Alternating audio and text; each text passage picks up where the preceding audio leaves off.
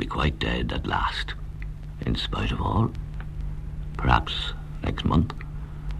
Then it will be the month of April, or of May. For the year is still young. 1,000 little signs tell me so. Perhaps I am wrong. Perhaps I shall survive St. John the Baptist's Day, and even the 14th of July, Festival of Freedom.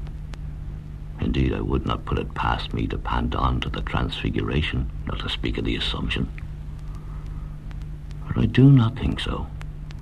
I do not think I am wrong in saying that these rejoicings will take place in my absence this year.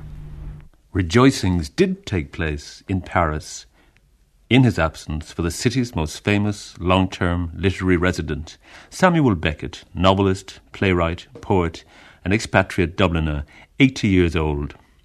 Beckett experts came from all over the world to the Pompidou Centre in Paris to discuss the works of the great man. Among them was Rosetta Lamont from New York, a visiting professor at the Cité Universitaire. For her, Samuel Beckett, one-time member of the avant-garde, has become the classic writer. I think that very many people think, at least in France, perhaps more even than in America, of Beckett as the writer of the 50s who belongs to the same group as Eugene Ionesco and Arthur Adamoff, who created avant-garde theatre that has been called Theatre of the Absurd, as you know, by Mr. Martin Esslin. But in 1959 I published a very early article in America before Mr. Esslin's book came out, and I call this theatre the metaphysical farce. I was very happy to have Mr. Ionesco confirm this feeling that I have, that his theatre is not really a theatre of the absurd, that the theatre of the absurd is perhaps a theatre of Camus, of the existentialist theatre is a theatre of the absurd. But metaphysical farce is really an oxymoron. It is, after all, made up of two words that contradict one another, because farce is a rather gross genre with a lot of slapstick, and metaphysical, of course, are the most important philosophical considerations about where men come from, about the beyond, about mortality, about old age and decrepitude. And the wonderful thing about all these writers who were writing at the same time in the 50s is that they made fun, almost in a kind of vaudeville circus way, of some of the most fundamental philosophical problems of the human creature. In that sense, I think that Mr. Beckett is very much part of a sensibility and of a group.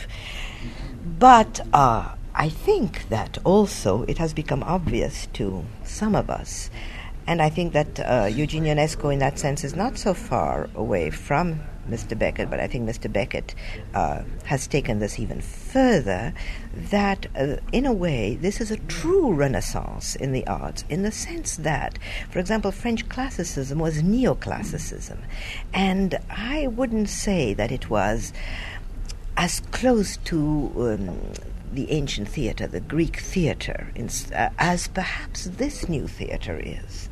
And my feeling is that, for example, a great deal of Samuel Beckett's work reminds me of Sophocles and even of Aeschylus.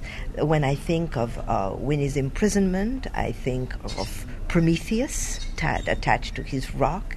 And I think some of the utterance of the characters in their rage and anger is also the outraged utterance that you hear in Aeschylus, and perhaps even more so in Sophocles. The crocuses and the larch turning green every year a week before the others, and the pastures red with uneaten sheep's placentas, and the long summer days, and the new-mown hay, and the wood-pigeon in the morning, and the cuckoo in the afternoon, and the corncrake in the evening, and the wasps in the jam, and the smell of the gorse, and the look of the gorse, and the apples falling, and the children walking in the dead leaves, and the larch turning brown a week before the others, and the chestnuts falling, and the howling winds, and the sea breaking over the pier, and the first fires, and the hooves on the road, and the consumptive postman whistling "The roses are blooming" in Piccadilly, and the standard oil lamp, and of course the snow,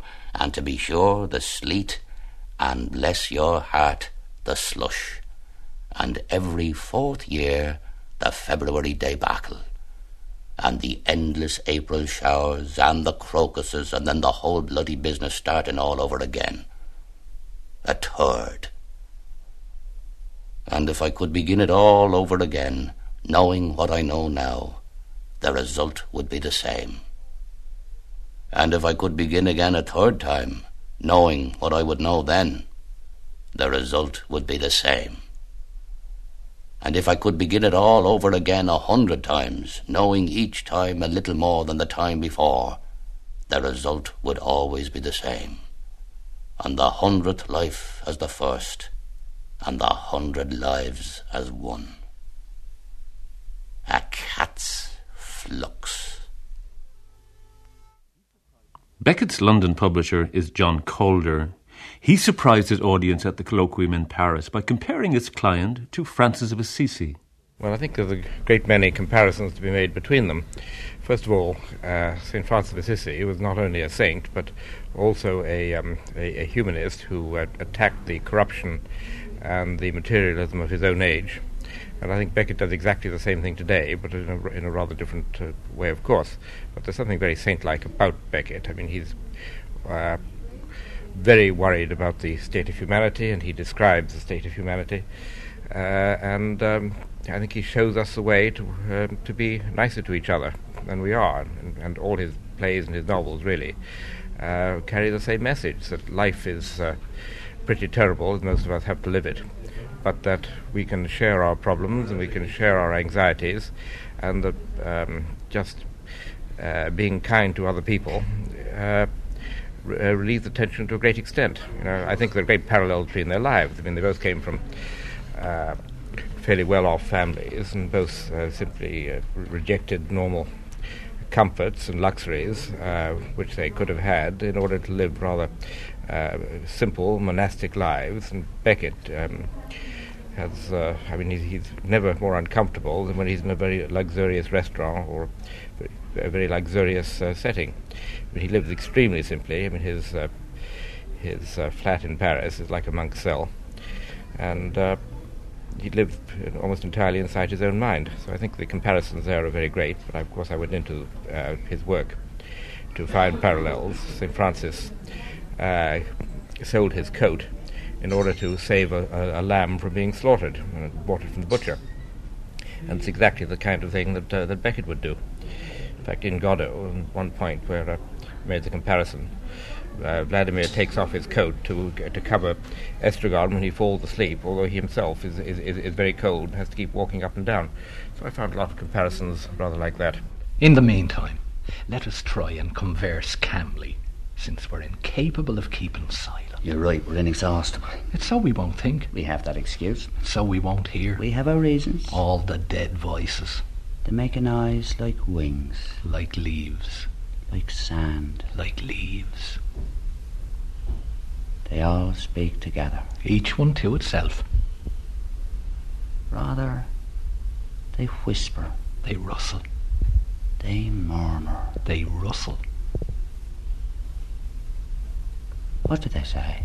They talk about their lives. To have lived is not enough for them. They have to talk about it. To be dead is not enough for them. It's not sufficient. They make an eyes like feathers. Like leaves. Godot is one of the production notebooks that we have in Reading. In fact, there are two production notebooks. By production notebooks, I mean Beckett's own notes for his production of Waiting for Godot at the Schiller Theatre in Berlin. There are two of these, one red and one green, and there is the most incredible, meticulous detail of all the movements, the gestures, the actions of the characters on stage, and it's classified in certain sections under Estragon's feet, Lucky's think, the tree, and so on. So, but what I'm actually going to do is not just talk about the detail of the notebooks, but try to see how revealing they are for critical interpretation of the plays. And I conclude with a great deal of confidence, as a matter of fact, that the notebooks are absolutely essential for our understanding of the plays and offer far more than Beckett ever thought perhaps they would do. Let me just give you an example. You see, when you're talking about Estragon and Vladimir, you have two characters who, in Beckett's production notes, are actually related very closely to what one could describe as a more kind of elemental or more cosmic vision. Estragon, and I quote Beckett almost literally, Estragon belongs to the stone. He is heavy, and he sits on the stone. Vladimir, on the other hand, belongs to the tree. He is light. Now this links, of course, with what I call certain contrasting forces within the play, a movement, as it were, to escape into a world which is not the reality of matter, but is something which is countered, of course, by a movement downwards. You can call it gravity in a physical sense. You can call it reality in another sense. Now, it's really only by seeing what Beckett, as author become director, actually does with that play, that I think we get another dimension. James Knowlson, Professor of French at the University of Reading, and also the curator of the Beckett archives which are kept at Reading. Beckett's early love of the theatre extended to, or perhaps began with, the music hall. Catherine Worth, a professor at London University, spoke in Paris about these influences and about one music hall artist in particular, Harry Clifton. He was one of these 19th century music hall performers who really built up his act on common sayings, and I feel that Beckett is very much in that theatrical tradition. Harry Clifton used to sing to the tune of the Cornflower Waltz and exhort his audience to save a penny for a rainy day and tell them charity begins at home and paddle your own canoe. And a reason why he seems to have a special link with Beckett is that he was also the author of a popular song called The Weepin' Willow, in which a girl thinks about hanging herself from the willow tree, committing suicide, and then has second thoughts. And this is how it goes. She looked at the water below and her nerves began to totter. I'm not very bold and I may take cold. I'll wait till the weather is hotter. And this is rather in tune with Estragon and Vladimir, isn't it, in the end of Waiting for Godot. Do you think Beckett knew that song? Well, it's possible. One doesn't know because he's such an omnivorous reader and also a great lover of music hall. And the other person I mentioned was Groucho Marx, who used to do things like burning the candle at both ends, literally. That's the sort of visual joke I think Beckett would certainly enjoy. We know he did go to music hall performances and loves silent film.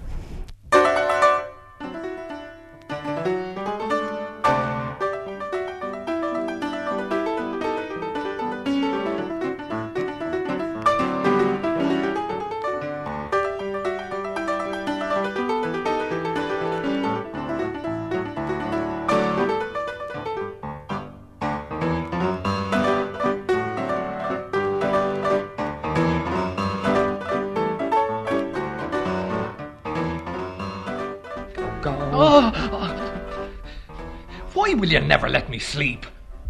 I felt lonely. I was dreaming I was happy. That passed the time. I was dreaming... Don't tell me! I wonder, is he really blind? Blind? Who? Potso. Blind? He told us he was blind. What about it? Seemed to me he saw us. Ah, you dreamt it. Let's go. We can't. Are you sure it wasn't him? Who? Godot. But who? Potso. Not at all. Not at all. Not at all. Suppose I may as well get up. Oh! Dee Dee. I don't know what to think anymore. Me feet. Help me. Not surprisingly, Terence Brown, Professor of English at Trinity College Dublin, came to Paris to talk about Beckett and the Irish connection. Yes, I would see that in many ways in the play All That Fall, obviously there are echoes of Sing language, Sing song, the Alberno English, which is actually employed. I also see that he was interested in Yeats's later plays at the Hawk's Well, for example, and the image of solitary figures on a lonely stage is something that he may have derived from Sing's The Well of the Saints, which would seem in many respects to anticipate the kind of stark metaphysical vision that one derives from a Beckett play. So I think there is a sense in which there is influence, but there is also the sense in which Beckett is caught in a similar kind of historical condition to Sing and Yeats, but at a later stage, and his response is accordingly different. Well, I'm going to talk about, quite simply, Samuel Beckett's Ireland, but quite simply it is not, because for a writer who left the country at an early age, as a young man, and who for many years hasn't visited the country, and whose work on first reading does not seem ostensibly to deal largely with Irish subject matter, he represents a writer who seems outside the tradition of Irish writing in English, which has often been obsessively concerned and obviously concerned with the whole matter of Ireland, with the mess of Ireland, the conflict, the whole situation of Ireland, England. All of that seems on first and even subsequent readings not a primary presence in Beckett's world. And yet I want to place him as a writer who has a specific and particular Irish background, that of the Protestant Irish in the first couple of decades of Irish independence, whose childhood, whose imaginative formation was before independence and the partition and the Civil War. And I wish to see Beckett as a writer in whose work one can find traces as on a Geiger counter that measure at crucial points the tremors that were experienced in Protestant Ireland in that period. Now, I see that as being reflected in a number of concerns in Beckett, and one of those is one of his concerns with the home, the house, indeed even the room. And in these, one sees a kind of diminution taking place of the characteristic Anglo-Irish concern with the great house, the big house, which even as late as Yeats had been projected as an image of heroic splendour against the social dishevelment of modern Ireland. In Beckett, you see that reduced only to a private room, a room in which obsessional memories are reflected upon. And this seems to me to represent some kind of imaginative shift that had taken place in the Ireland of his period. Now, I relate that to other, much more directly autobiographical works that were produced by individuals of his background in the same period, and I'm thinking primarily of Louis MacNeice, and interestingly enough, I think also C.S. Lewis, who was, both of whom came from Church of Ireland backgrounds, in some respects similar to that of Beckett's, who wrote works, autobiographical works. Lewis is Surprised by Joy, Louis MacNeice's entitled The Strings Are False, which also have an obsessional retrospective recall of the family home. And in their world, we see how the literature of childhood is registered in terms of notes of endurance, which seems remarkably similar to the sense of endurance in a room that is one of the motifs of Beckett's work. These three he actually singles out for special praise when he was asked to write a programme once about a performance of one of Shaw's plays. And he wasn't so keen on Shaw, but on that occasion he did say that he would exchange Shaw for Yeats, Sing and O'Casey, and he mentioned specific plays of theirs, including by obliquely he mentioned At the Hawk's Well, and Sing's play The Well of the Saints, and O'Casey's Juno. And I think it gets different, there are different affinities with each of these playwrights, but Sing, I would say particularly, the connection between them is in their fascination with loneliness their power to show us lonely figures wandering through desolate landscapes in a way that's both comical and also lyrical and really very touching.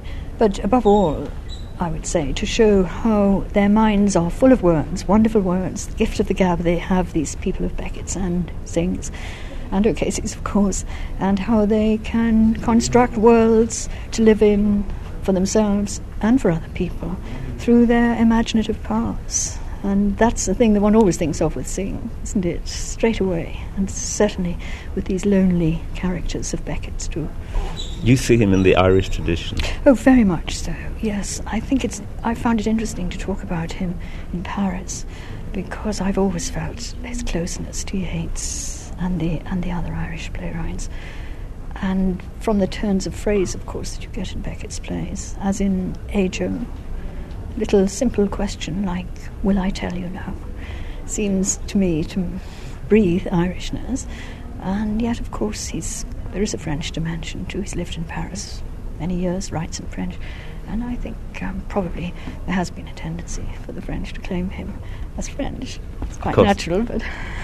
Of course, how translatable are those expressions into French? Very difficult. Some of them translate relatively easily, but very often you have to lose some of the force of the image, and you have to get a somewhat more literal meaning, or find a way of putting it which conveys the sense but doesn't actually give you the joke. I mean, one of the phrases which he doesn't use in the play, but which I feel is in the background of the teeth-examining routine in Happy Days. It's one of those that you cannot translate into French, in the teeth of her knowledge, and it can't really be done, and keep in the word teeth. James Knowlson, the curator of the Beckett archives, is also fascinated with the Irish connection in Beckett's work. It's very strong. We have not only a lot of Irish friends, but at the moment we have an exhibition, a major exhibition of photographs coming from the Irish photographer, the Dublin photographer, David Davison, which form part of a book written, interestingly enough, not by a Beckett scholar, but by an Irish cardiologist, an expert on blood pressure, Dr. Owen O'Brien, who comes from Dublin and is a specialist and an expert also on the history of Dublin. Now that exhibition is coming first to the University of Reading in May and stays until June, and it is important. I think it's important in several ways, but it's important in the sense that it actually shows that there is a real world. It will never be more than, or less than, Beckett's reality, his real world, but there is a real world in Beckett. You see, scholars have in the past been so preoccupied with Beckett as I would call it the king of the dark depths, of the internal world, the solipsistic self, that they forget that even though this material is transposed, when Beckett writes about a road to nowhere, that road actually goes across the Dublin hills. And if you know your Dublin, as Dr. O'Brien knows his Dublin, you can not only pinpoint the actual places that Belacqua in More Pricks Than Kicks, the early stories, sees in his travels and in the stories, but actually in the later prose and in the later plays you can actually see that those memories of Beckett as a youth brought up in Foxrock and in Dublin, of course, have stayed with him, and that those memories, that he is still, in a sense, and I use here a term that he's used to, Dr. O'Brien, trudging the old back roads. How can I go on? I cannot. Oh, let me just flop down flat on the road like a big fat jelly out of a bowl and never move again.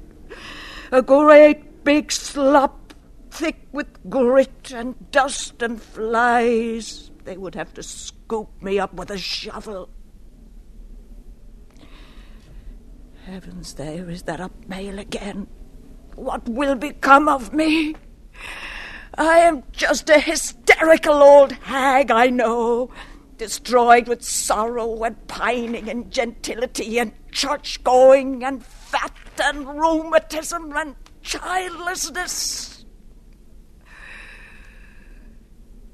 Minnie, little Minnie.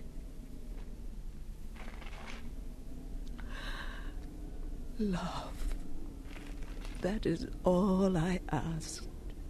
A little love, daily, twice daily. 50 years of twice daily love, like a Paris horse butcher's regular. What normal woman wants affection? A peck on the jaw at morning, near the ear, and another at evening. Peck, peck, till you grow whiskers on you. Jerry Jukes, who lectures on Beckett's work, adapted a solo stage show from Beckett's trilogy, Malloy, Malone Dies, and The Unnameable, and the show, called I'll Go On, with the actor Barry McGovern, was staged in Paris during the Beckett celebrations. Does Jerry Jukes see Beckett first as a novelist or as a playwright? Well, he began his career writing fiction. And in the late 40s, when he was working on the trilogy, he produced Godot in 1948-49. I see him principally as a fiction writer, though fiction is hardly the kind of category that one would use. The show that Barry and I were involved with, I think, demonstrates in one way that the fiction and the drama are very close together. There's very little. There's really in the trilogy. There's a very, very narrow dividing line between a sort of a discursive prose and a script for a speaking voice. Now, of course, in making our selections, we went for those pieces which are more hospitable to the speaking voice. But I find, for instance, in even after the trilogy, in the Texte pour rien, that again the pretense, if I can use that word, that informs much of the writing, is that it's not written, that it is actually uttered.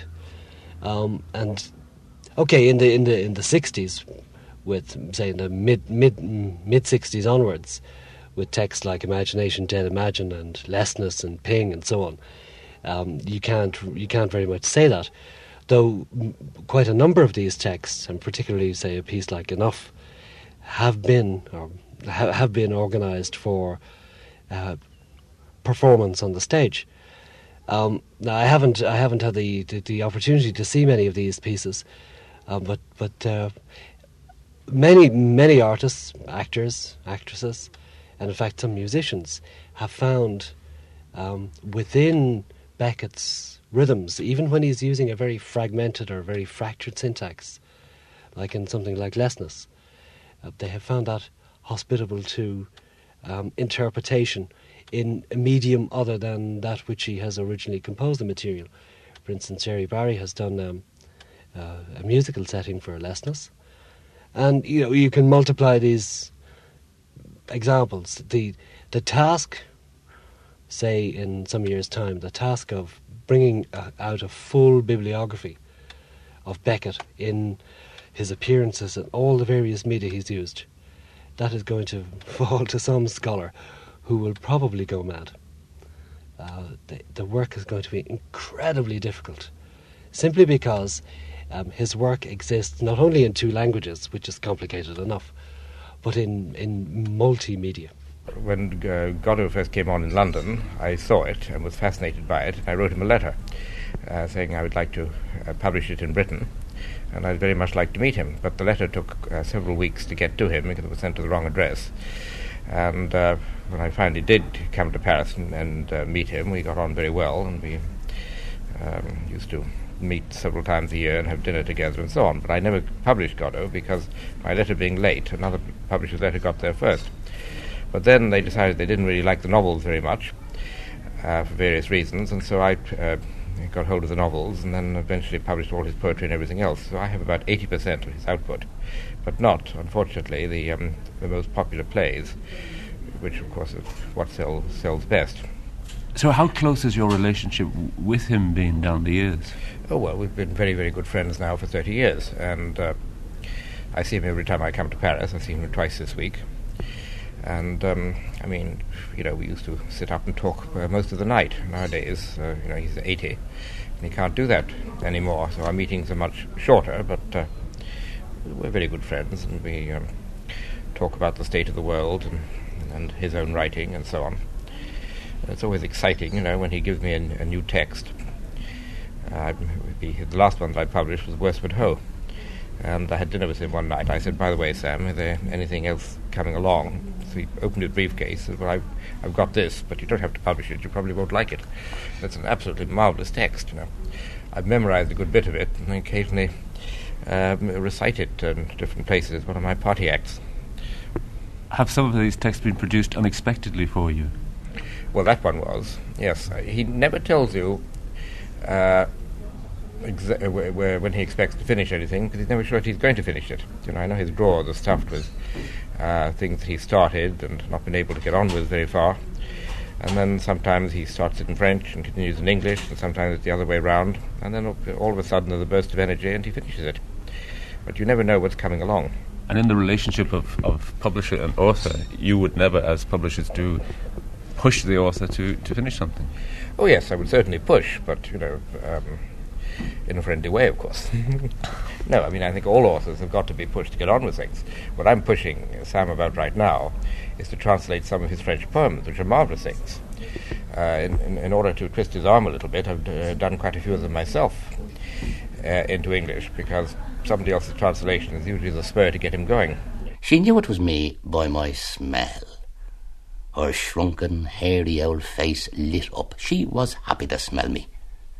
She jabbered away with a rattle of dentures and most of the time didn't realise what she was saying. Anyone but myself would have been lost in this clattering gabble, which can only have stopped during her brief instance of unconsciousness. In any case, I didn't come to listen to her. I got into communication with her by knocking on her skull. 1 knock meant yes, 2 no, 3 I don't know, 4 money, 5 goodbye. I was hard put to ram this code into her ruined and frantic understanding, but I did it, in the end. That she should confuse yes, no, I don't know, and goodbye was all the same to me. I confused them myself.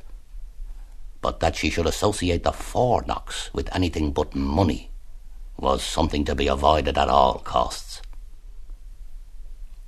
During the period of training, therefore, at the same time as I administered the 4 knocks on her skull, I stuck a banknote under her nose, or in her mouth, in the innocence of my heart. For she seemed to have lost, if not absolutely all notion of mensuration, at least the faculty of counting beyond 2. It was too far for her. Yes, the distance was too great from 1 to 4. By the time she came to the 4th knock, she imagined she was only at the 2nd, the first 2 having been erased from her memory as completely as if they'd never been felt. Though I don't quite see how something never felt can be erased from the memory, and yet it is a common occurrence. She must have thought I was saying no to her all the time, whereas nothing was further from my purpose. Barry McGovern and the small group from Dublin's Gate Theatre were given the privilege of meeting the reclusive Samuel Beckett after the performance of I'll Go On. Meeting Beckett in real life, as distinct from Beckett in his writings, is described by Barry McGovern. Well, it was a marvellous experience because I've been reading his novels and poems and other writings and playing in some of his plays for years. And indeed I've seen all of his plays, but 2, I think, and it was a marvellous experience, naturally, because I've been immersed in him for a long time, especially over the last year. And but he was a very kind, gentlemanly man, very polite. He was very interested in our show. We'd been in communication with him by letter, and he's been very helpful and very encouraging about the show. He's a very private, quiet man. He is not a recluse, as people say. He's just a private man, and I respect his privacy, and I wish more people did, because he's been hounded by everybody, especially at this 80th birthday celebration thing, which I think he could do without. I think he'd be very glad when it's all over. John Minahan was also in Paris during the celebrations to take yet more photographs of Samuel Beckett, a man he has photographed on other occasions in London and in Paris. For a photographer, he's a dream. The man has a fantastic eagle-shaped face, very Irish face, actually. I mean, there's great photographs of Beckett, but he's a very easy man to photograph, and indeed likes the camera. I suspect he probably likes the camera more than his own voice, which he still has that, slight Dublin lilt to it. I found the man very giving. He was very hospitable to me because I don't talk to him about his work. I'm not a Beckettian scholar. I'm a photographer. He's an Irishman. I'm an Irish photographer, and I wanted to photograph him. He'd seen my work in a thigh, and from that moment on, the relationship was based on, like, what's the price of a pint of Guinness in Dublin? Have you been back lately? He helped me, and that was great. I mean, that was nice. Of course, you know that Mr. Beckett does not like to reveal himself too much. And one thing that he does say is that when he was a schoolboy, he was forced to study science, which is not something that he enjoyed so much, because later on, of course, he went on to classical and modern languages. I think that much of the wonderful irony about science in his work may come from those times when he was a schoolboy. But if you read Mr. Beckett, there are so many references to Democritus, to Heraclitus, to philosophy. And there is a wonderful passage about Prometheus in The Unnameable, an ironic passage, but a very revealing passage. So that I think that when you read Samuel Beckett's work, you have the references and the little keys that open those doors right in the texts, or sometimes in the subtext. Well, we talked about winners of the Derby. We talked about the tribulations of touring shows to foreign countries, not just to France, and all sorts of things which I'll have to sit down later and compose my thoughts. I was, to be quite candid about it, I was rather overwhelmed to be with him.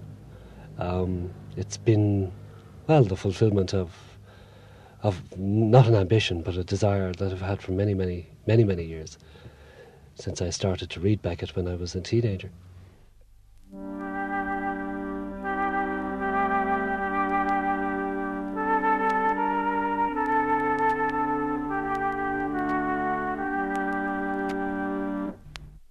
My way is in the sand flowing between the shingle and the dune.